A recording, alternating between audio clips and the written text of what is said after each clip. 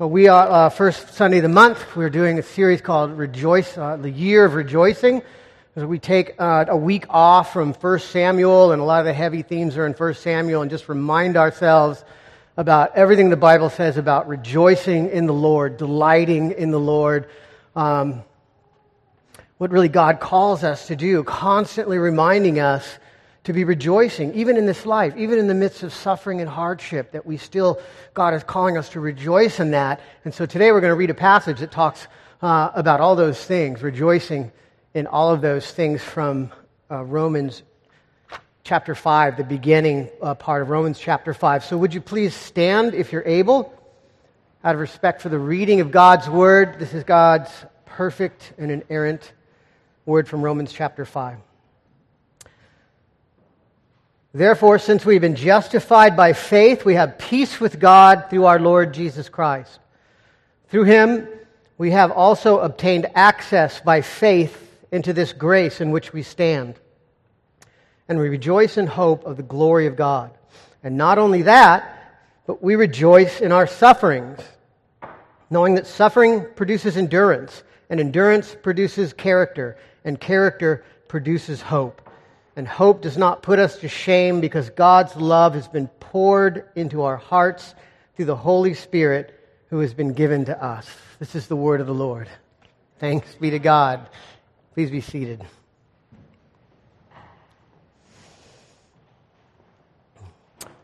Unless you are some kind of financial guru, most of us, the way we do our taxes and withholding is we end up getting a big refund at the end of the year. April comes around and, you're on April 14th, or I guess now it's April 18th, is it? It changed up? Something like that. Anyways, the last day of the tax year, and you're up at 3 o'clock in the morning filling out the rest of the tax forms, getting ready to fax them out and send them out. What everybody does it like that, right? So there you are at 3 o'clock in the morning, and you fill it out, and you see the big refund that you're going to get from the government that's going to come in a month or so, or be deposited into your account. And what do? Well, I start rejoicing. I'm like that. It's like I have that money in my hand already. I start thinking about what I'm going to do with it, or how that's going to help us, or how we can put it into our savings, or how we can pay something off, or what we're going to do with that. It's so sure and certain that money is going to come from the government, because it's by mechanisms that are outside of me, and it's guaranteed by the government. I'm so absolutely sure and certain that check's going to come, I can start rejoicing in it right away. Now, why am I telling you about rejoicing in tax returns? Because the New Testament is constantly calling upon us to rejoice in something that we don't yet possess fully, and that is our salvation. When we talk about our salvation, we talk about it in tenses. We'll talk about that we have been saved. Jesus' work on the cross, His completed work on the cross, completed everything that was necessary for our salvation. And we can also say that we are being saved. In our current life, the Holy Spirit applies that salvation to us, regenerates our hearts, brings us to life out of death, and is now working in grace to slowly but surely grow us into Christ's likeness. That we are being saved, but there's also a component of our salvation that we don't possess yet. So we also talk about we will be saved, and that is the final glorification of our bodies when we are resurrected from the dead. And we are glorified in a glorified state, living with God forever. That's what we're all waiting for and looking forward to. And the funny thing about the Bible is it constantly talks about and encourages us to rejoice in that final glorification starting now, even though we don't possess it yet. And it does it over and over again. It's constant in doing that. The purpose is because our natural tendencies, our natural inclinations is to be fearful, to not count that as a certain reality.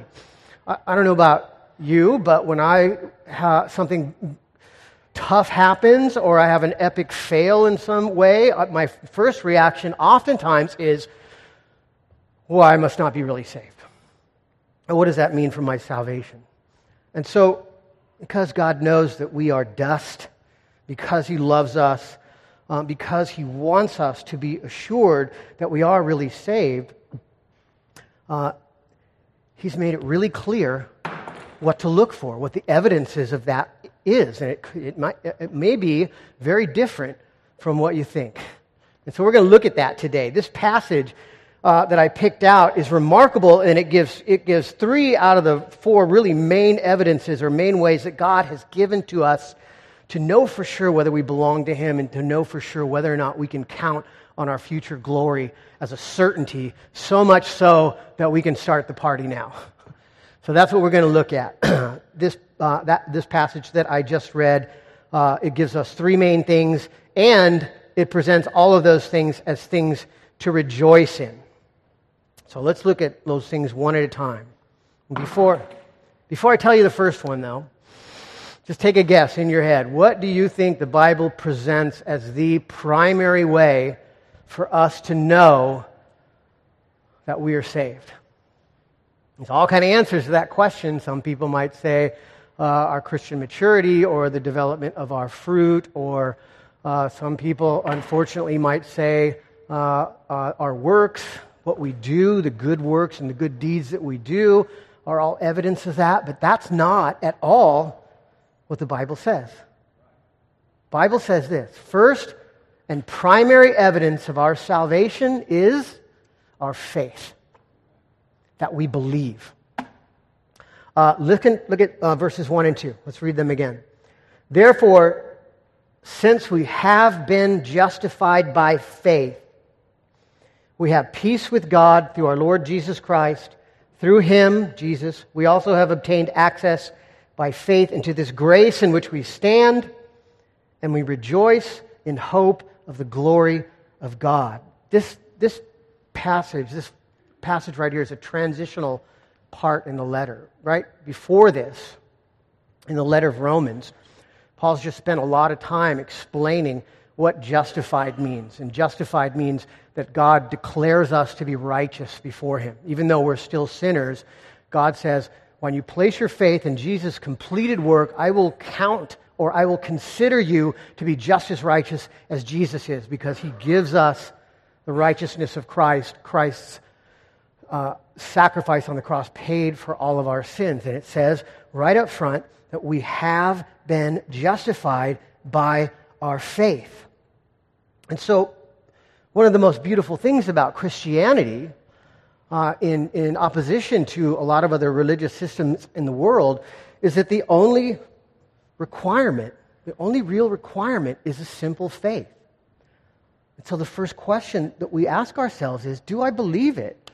Do I really believe in Jesus as He's presented to me in the Bible, that Jesus died for my sins, that He gives me His righteousness?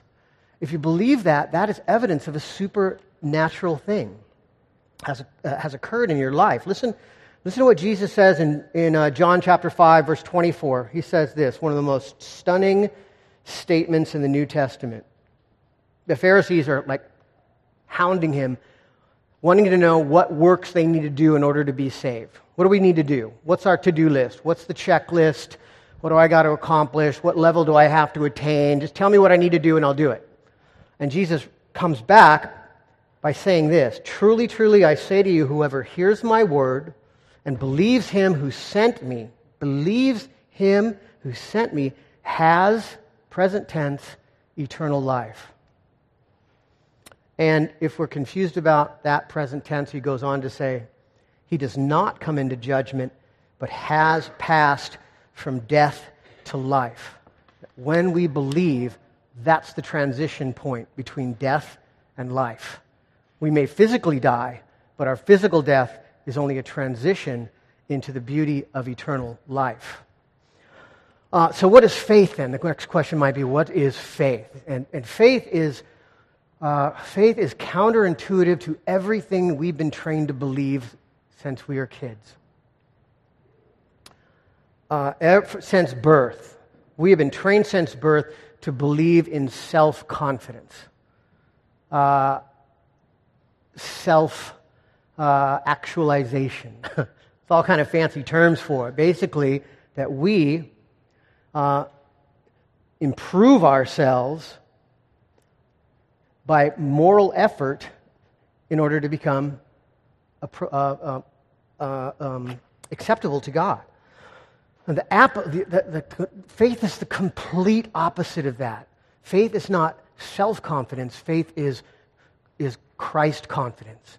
It's trust in what Jesus has done. There's an old Latin word for what faith is. It's called extra nos, which means outside of ourselves. It means that we are looking to something that someone else did to bring salvation to us. Here's an analogy to make that make more sense.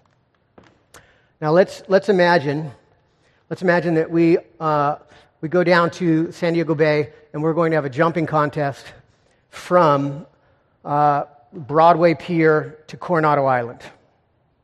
And let's say it's me and Gandhi and let's say Chuck Norris. And we're all going to jump, right? I'm not in really great shape, but I have and let's say we all have all the self-confidence in the world that we are absolutely going to make that jump. We are just overflowing with bravado that we can do it. And I go running down the pier and leap off and I make it maybe 10 feet. Now Gandhi's very holy man, very morally righteous. He runs down the pier and he gets maybe 50 feet. And Chuck Norris, because he's Chuck Norris, he runs down the pier and he jumps and he makes it maybe 100 feet. But all of us fall short of the island because the distance is too great. There's no amount of training, there's no amount of moral improvement that we have the power to do to make that jump. It's just not possible for us to do it. And the same is true with the gap between us and God. The moral gap between us because of our sin is too great for us to ever make that jump on our own. Now, let's consider second scenario. Let's say I am offered to ride in a car across the Coronado Bridge, but I'm terrified of heights. And so I'm kicking and screaming. I'm terrified. I don't want to get in the car. I'm convinced that the car is going to go over the side of the bridge and crash into the water, but I have someone with me who's consoling me, helping me, encouraging me, and I have just barely enough faith to, okay, and I sit in the car, but I'm closing my eyes. I'm terrified. A couple of times on the way over, I freak out and try and jump out the window, but my friend grabs me and pulls me back in the car and holds me down, and we make it.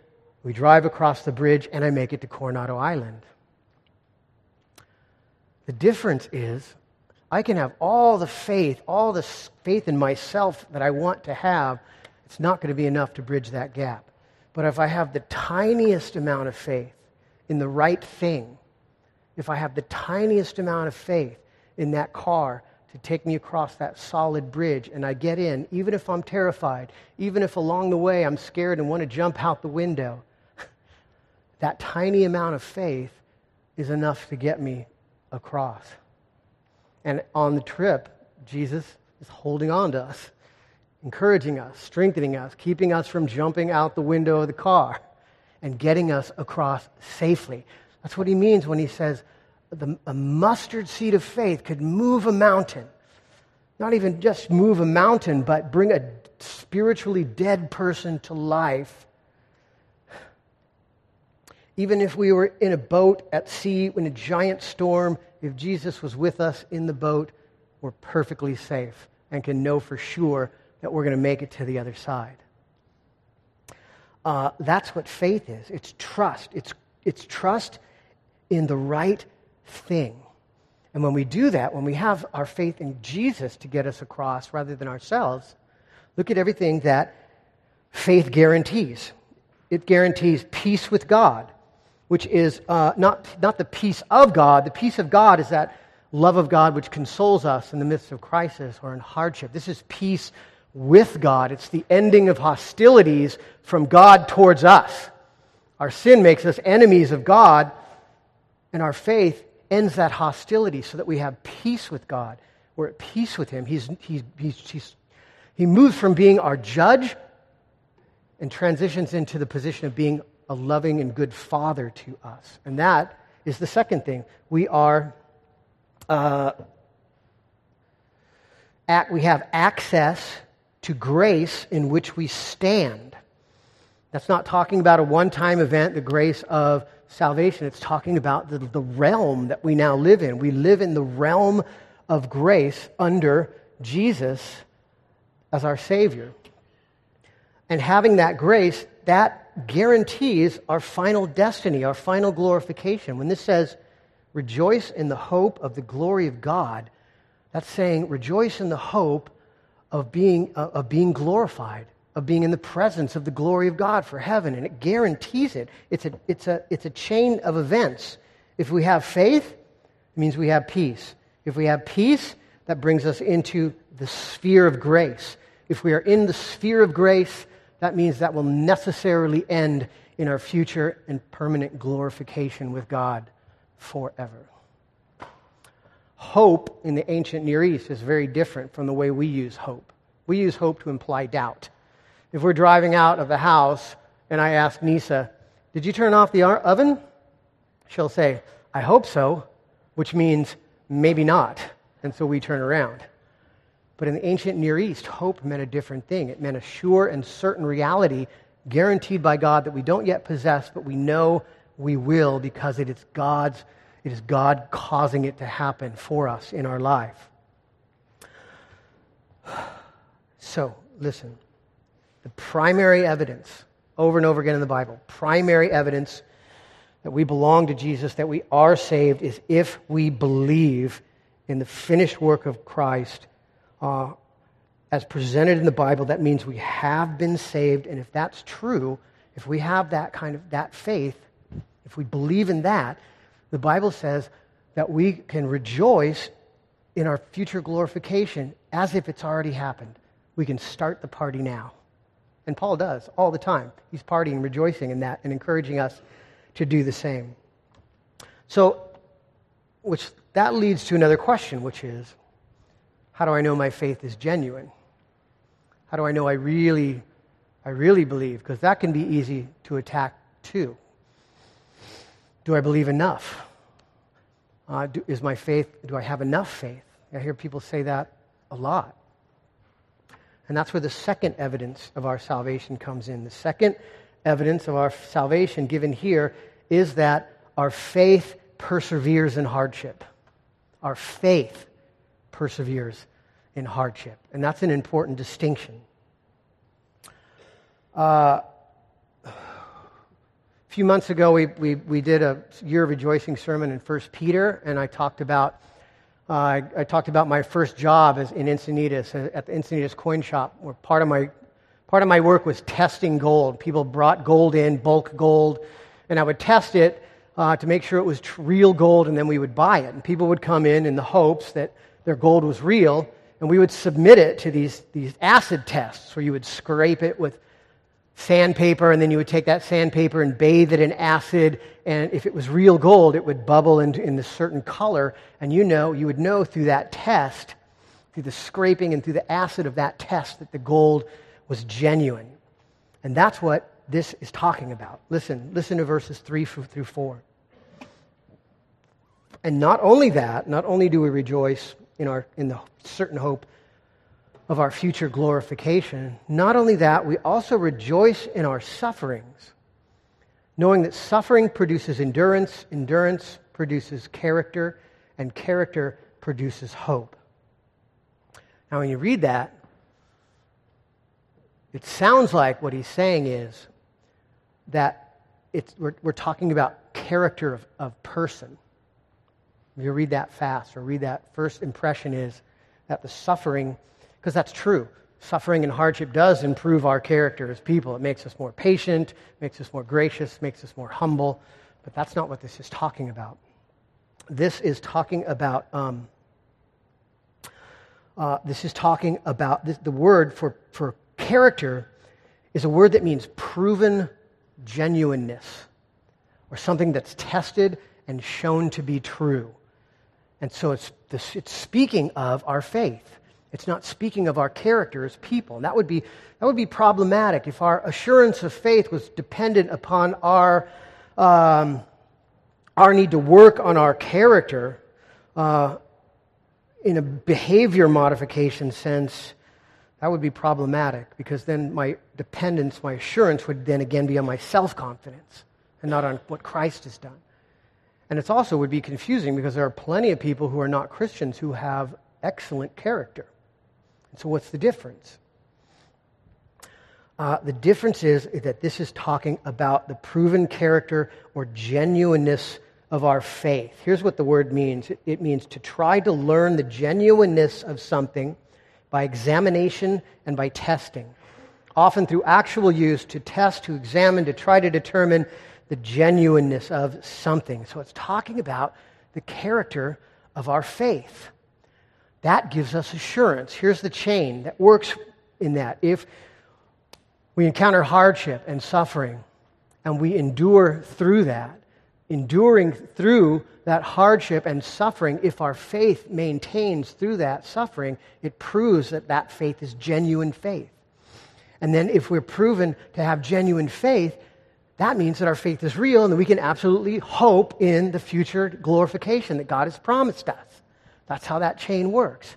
Endurance, suffering builds endurance, or endured suffering reveals the genuine nature of our faith. Having been revealed that, once we know that our faith is genuine, then the hope is certain surety of our future glorification. Now, so suffering and hardship, it can show the genuineness of our faith. It can also show the disingenuousness of our faith. It can also reveal what we are truly believing in and truly wanting from God, what we are truly hoping in. Some people experience some awful tragedy in life, and they say to themselves, if there was a God, he would have never allowed that to happen to me, and they cut and run. That was my story. When I was 15, my mom died, and I said, if there was a God, he would never allow that to happen in real life. He would never have allowed that to happen to me, and I am out. And I stopped believing. Some people, what they want, what is social status or social power. And when Christian faith causes ridicule, they cut. There's a great article by Dean Abbott talking about how Christianity is a marker of low social status in our culture, which is so true. It's a brilliant article.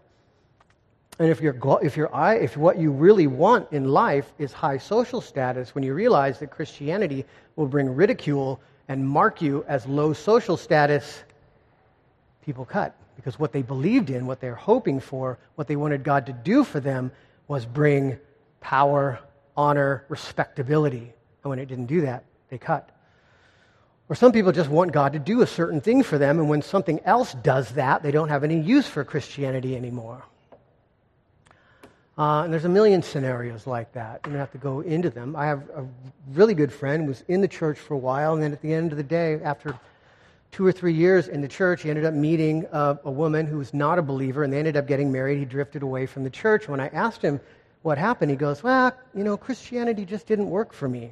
I'm glad it works for you. That's great, but it just didn't work for me because working for him, the definition of working was getting him married. And when God didn't come through with that and he found it elsewhere, he cut. And so that hardship, the suffering, it shows us, it reveals what our faith is truly in and what we want God to do. And so listen, if your faith is in Jesus, in the forgiveness of his sin, and your hope is in future glorification, in being with God in heaven, those are not earthly things. And so no earthly gain or no earthly loss can shake that, because that's not what you're hoping in. And that in itself proves our faith to be genuine. It's in the right thing, Jesus, and it has the right hope, eternal life. So, this is not saying that we rejoice in suffering for suffering's sake. We're not masochists. It's also not saying that we should look for suffering as a work, something that we can do to earn God's favor. I have suffered greatly, therefore God now owes me. Both of those are very easy to get caught up in, but not what this is talking about. We should never look for suffering or hope for suffering, but when it does come, we can rejoice even in the midst of it because of what it reveals about us, that we truly have real faith, that faith is a supernatural gift from God, therefore it cannot be shaken or taken away, so that we can rejoice in the certain hope of glorification, of being in heaven, in the new heavens and the new earth with God forever. You can ask yourself a question with that. When you enter hardship, when you get into suffering, does it draw you closer to Jesus? Is that your reaction? Not even like how you emotionally handle it.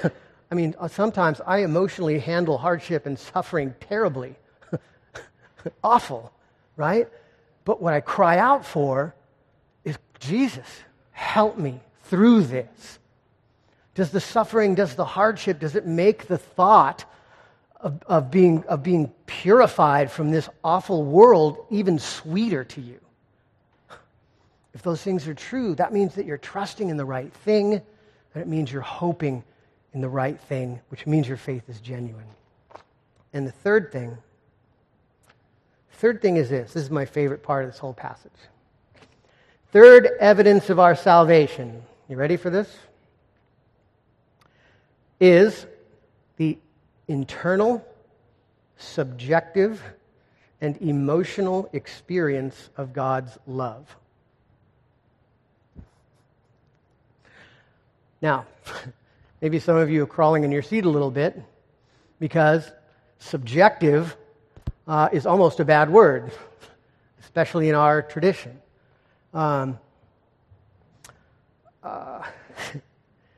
Experience is also somewhat of a bad word in our tradition, even though the Puritans talked a lot about experiential theology. And so, yes, look, objective truth is very, very important. A revelation of God always guides and directs our experience, never the other way around. But we become unbalanced. We have made objective truth the sixth sola of the modernist rationalist reformation, in objective truth alone. Listen to what this says. This says that the indwelling Spirit, which is something that God gives us, it makes known to us the intensity of God's love for His kids internally. Listen to what this says. 5:5. And hope does not put us to shame because God's love has been poured into our hearts through the Holy Spirit who has been given to us.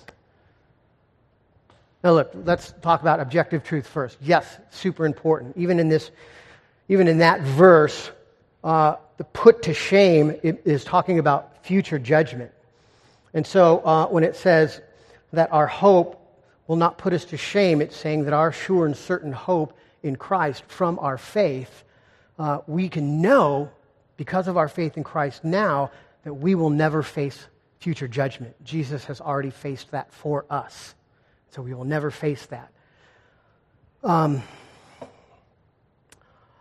much of God's love for us is, in fact, revealed by external, objective, historical events. Everything from in the Old Testament. The story of the Exodus, all of God's mighty works in redemptive history, and especially the cross, are objective truths, are objective historical realities that reveal to us the extent of God's love for His people. He loved us so much, He was willing to die for us. But this verse is different. It's talking about a subjective, internal knowledge of God's love that's produced by the indwelling Holy Spirit. Listen to all the things the Holy Spirit does. It says, 2 Corinthians 4:15 says that the love of Christ from the indwelling Holy Spirit has the power to control us. Even in Galatians 5, the love of Christ through the power of the Spirit is able to restrain us from sin, from sinning as hard as we would like to. Amen? Praise God. Listen to Romans 8:15. Paul, in the same book, says this about the indwelling Holy Spirit. It says, we have received the spirit of adoption as sons, by whom we cry, Abba, Father. That's bringing us into that intense, personal, intimate relationship with the Creator of the universe as our Father. And then it says, the Spirit Himself bears witness, that lets us know, with our spirit that we are children of God. That's something the Holy Spirit is revealing to us. Isn't that great? Now, it's not just God's warm, fuzzy feelings towards us.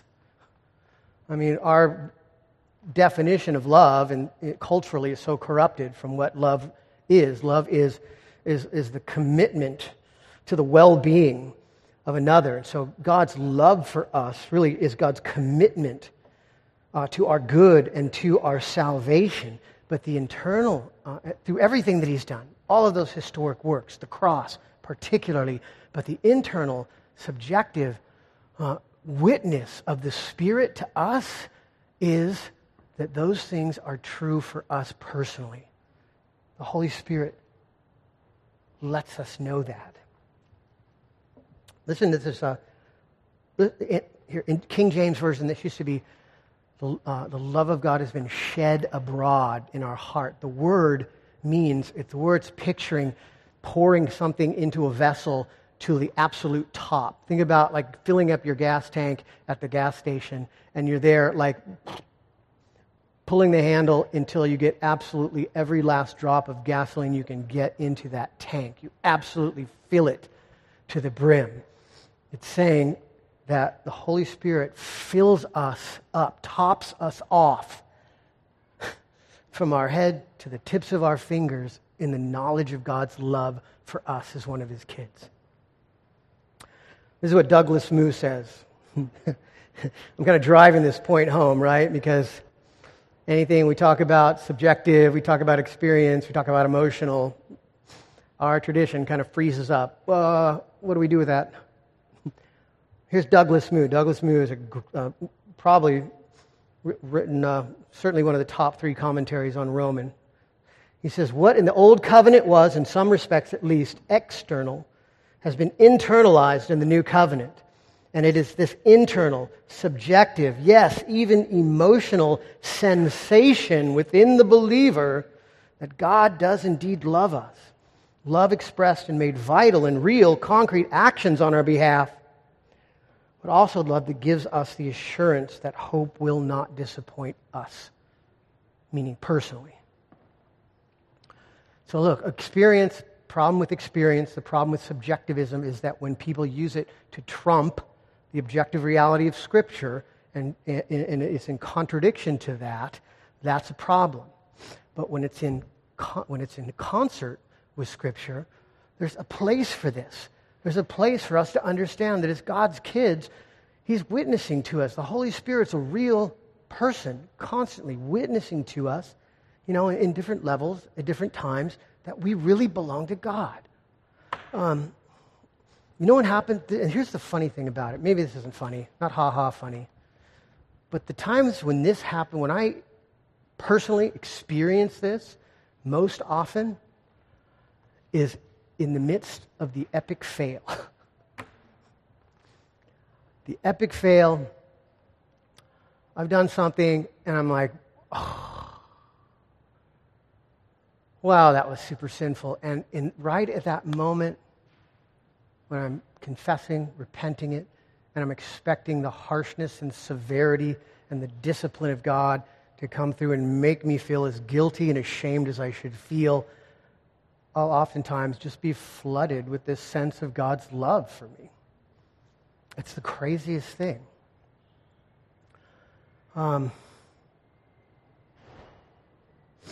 He is a good Father. He will discipline us. Oh, yes. He will discipline us. But the Spirit is always disciplining us in love and reassuring us of God's favor and reassuring us of God's protection and love for us personally. So what's that mean? Summing it all up. What do we do when the devil tempts you to doubt whether or not you're really saved? What should you do? Work harder? Get back in your devotional practice? Double up on your Bible reading? The first thing you should do is ask yourself, do I believe this? Do I believe what the Bible says, that I've been justified, I've been made right with God completely by what Christ has done for me? And if you can say yes to that, no matter what else is going on, if you can honestly say yes, not only do I believe in that, I desperately need it, you can know that has been a supernatural work that God has done in you, and He will preserve you, and that faith guarantees your future glorification. And the second thing you can ask yourself is, has my faith held through hardship? Have I been some rough patches in life? Have I been tempted to run? Have I been tempted to give up on God, but my faith held? In the middle of the chaos, maybe you said to yourself, where else would I go? You alone have the words of life. That is evidence of genuine faith. And the third thing is, you can just, in those moments of doubt and hardship, you just ask, God, do you love me? Do you love me like the Bible says you love me? And there's a place where the Holy Spirit can assure us in that. Amen? Amen. Let's pray. Lord, as we approach your table, we hope that you would remind us that you are the giver of all good things. Lord, we are so tempted, Lord, to look inside of ourselves for assurance of our salvation in all kinds of different dressed up ways. Do we have the right theology? Is our faith strong? Do we produce fruit in the right amount? But what you say is, we should look at, do we believe? Have you given us the faith, the spiritual eyes to see the reality of Jesus? So Lord, help us to look to you and look to Jesus and look to the promises that you have given us when we doubt our faith, Lord. In those moments of fear and hardship and doubt when the devil is trying to tempt us to run, help us to run to you. Help us to be secure in the promises that you've given us, to know that our faith means that we belong to you. And as we do that, as we run to you, and as we behold your glory, as we behold the beauty of your character, that you would be drawing us in, and through that you would be making us more like Jesus. So, Father, we pray that you would help us to truly rejoice in all of these things as if the party has already started, because it has. And we pray this in Jesus' name. Amen.